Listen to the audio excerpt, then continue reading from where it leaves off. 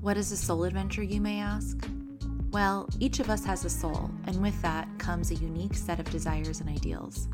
When we learn to tap into our intuition and listen to what our souls have been begging us to do for years, we can then go on the adventure we were meant to have, like changing our jobs, taking a leap towards love, self, and for another, or even breaking soul-crushing patterns.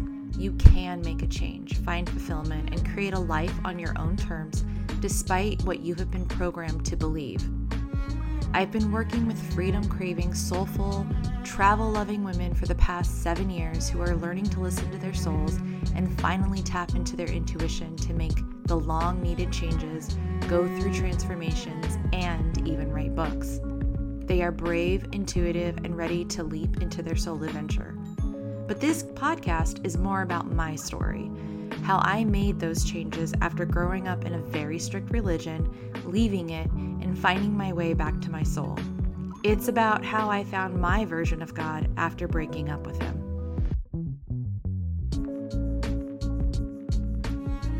Hello, and thank you for joining me today. So I want to talk today about something that I did this weekend that was pretty scary. On Thursday, I had a friend of mine reach out to me and tell me that her mother had organized a Ban Off Our Bodies rally up in Carlsbad, California, which is about 25 minutes away from where I live. And she asked me if I would come. And to be honest, I was a little iffy around saying yes. One, I had never been to a rally before. And two, pro-choice is something that has lived inside of me secretly for years. I never really talked about it publicly because of the way that I grew up. In the church, everybody is pro-life. And so I told her that I could maybe go. And then the next day, she asked me if I would speak. She said that she had talked to her mom and another speaker at the event, and they thought that it would be a good idea to have me share my story at the event. This caused a lot of nerves for me because this would be a chance for me to share my story, but also share a part of my story that I've never really talked about because it's such a touchy subject. Abortion is something that I grew up judging people for. It's something that the church holds very, very dear as a sin, as something that shouldn't be done. I grew up seeing the pro-life rally posters, pictures of dead babies, aborted babies, and it's pretty brutal. And it's just something that has been part of my upbringing and part of my belief system. However, a long time ago, I decided that I wasn't pro-life and that I believed a woman had a right to choose what she should do with her body, especially when it comes to her reproductive rights. However, I never really voiced that or said anything about that. It was just something that I secretly voted on, and it's something that I just secretly agreed with whenever I would read something that was pro-choice or pro-women's bodies. However, this weekend was an opportunity for me to step out of my comfort zone and share my story. So the first thing I did was I asked my friends who know me very well if this is something that they thought I should do. And I guess I already knew in my heart that I was going to do it, but I needed the affirmation. I called my mom to discuss it with her as well because my mom has, she raised me and she was part of the church as well.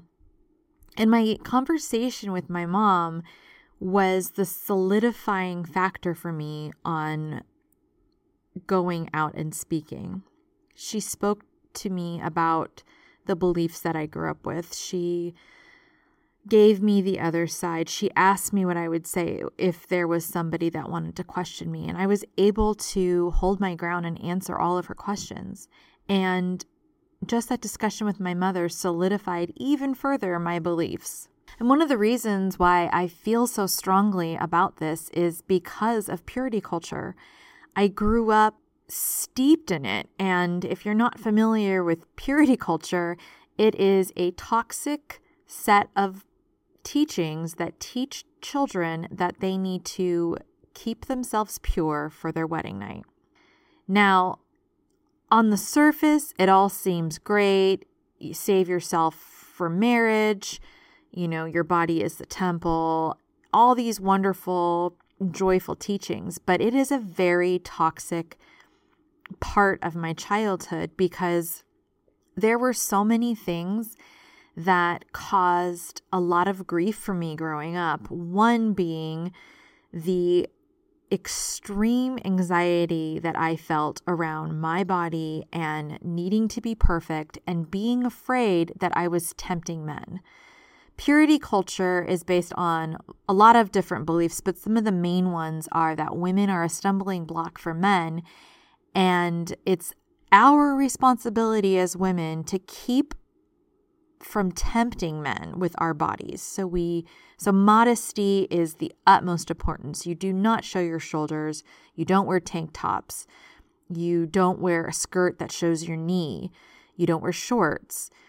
It even went as far as, in some cases, don't wear red nail polish or anklets. Anything that would be seen as promiscuous or loose, you didn't do. So you covered up, and it was implied that it was your responsibility as a girl to help guys control their brains because men can't control their minds and urges according to purity culture.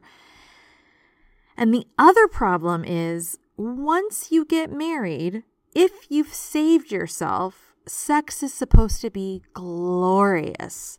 So they give you this big lead up to your wedding night as a virgin, telling girls and boys that their sex on their wedding night will be mind-blowing.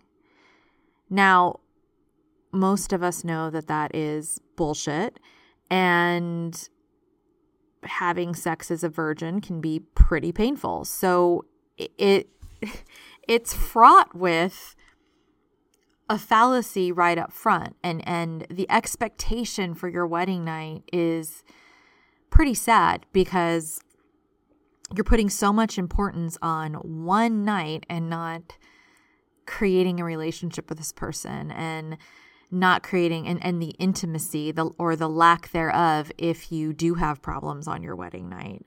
So not only is that a problem for purity culture, but it also leads to sex addiction, and porn is rampant in the church, and perfectionism and anxiety and depression and body shame and shame around your thoughts and your mind, natural thoughts that you have when you are a teenager.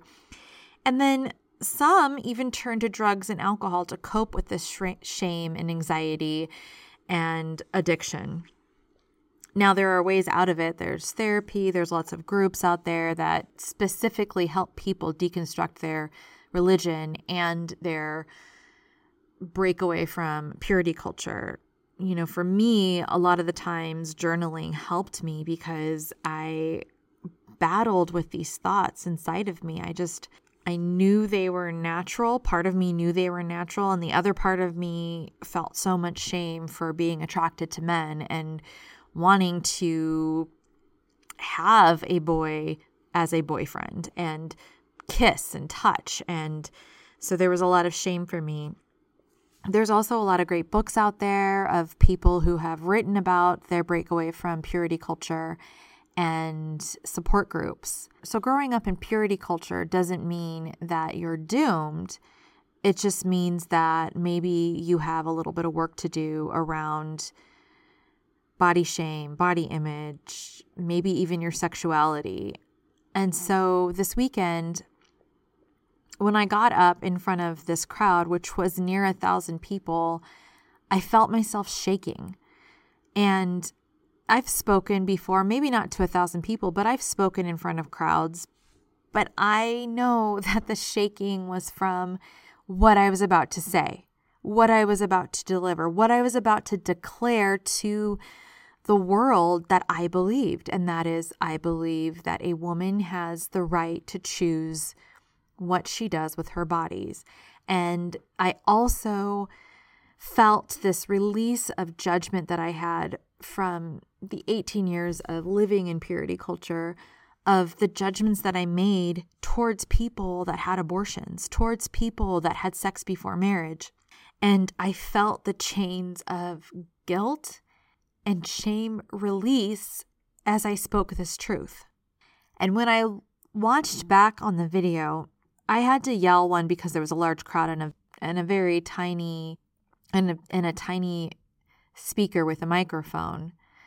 But as I watched myself, I saw years of pent-up anger, shame, frustration, guilt, anxiety release as I declared my truth.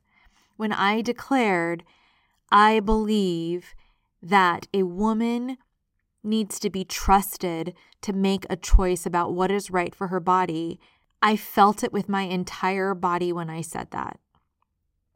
And I closed my speech with 3 truths about women that I've learned through this breakaway, through this growing, through this learning. And one is that we are intuitive. We are so intuitive. And we need to be trusted that we know what's best. And if a woman is making a really hard decision, like having an abortion, you better believe most likely she has struggled with this choice. She has thought about it, maybe even prayed about it or meditated or talked to friends or talked to a doctor. I don't believe with 1 in 4 women having an abortion and being such an important decision that you have to make with your body, I believe I have no right to judge a woman on what she chooses to do with her life, regardless of the subject. And I need to trust her that she is doing what's best for her, just as I would want anybody to trust me to make the right choices for my body. And the second truth is that we are smart. Ever since we've been able to rise up, use our voices, we have changed so much in history. We have made history, we have changed history, and we have inspired so many people. So when we are valued and we are able to use our brains, it's amazing what comes forth. And finally, we are powerful. Women are so powerful. Not only do we give birth to humans, but we are change makers. We are inspirers.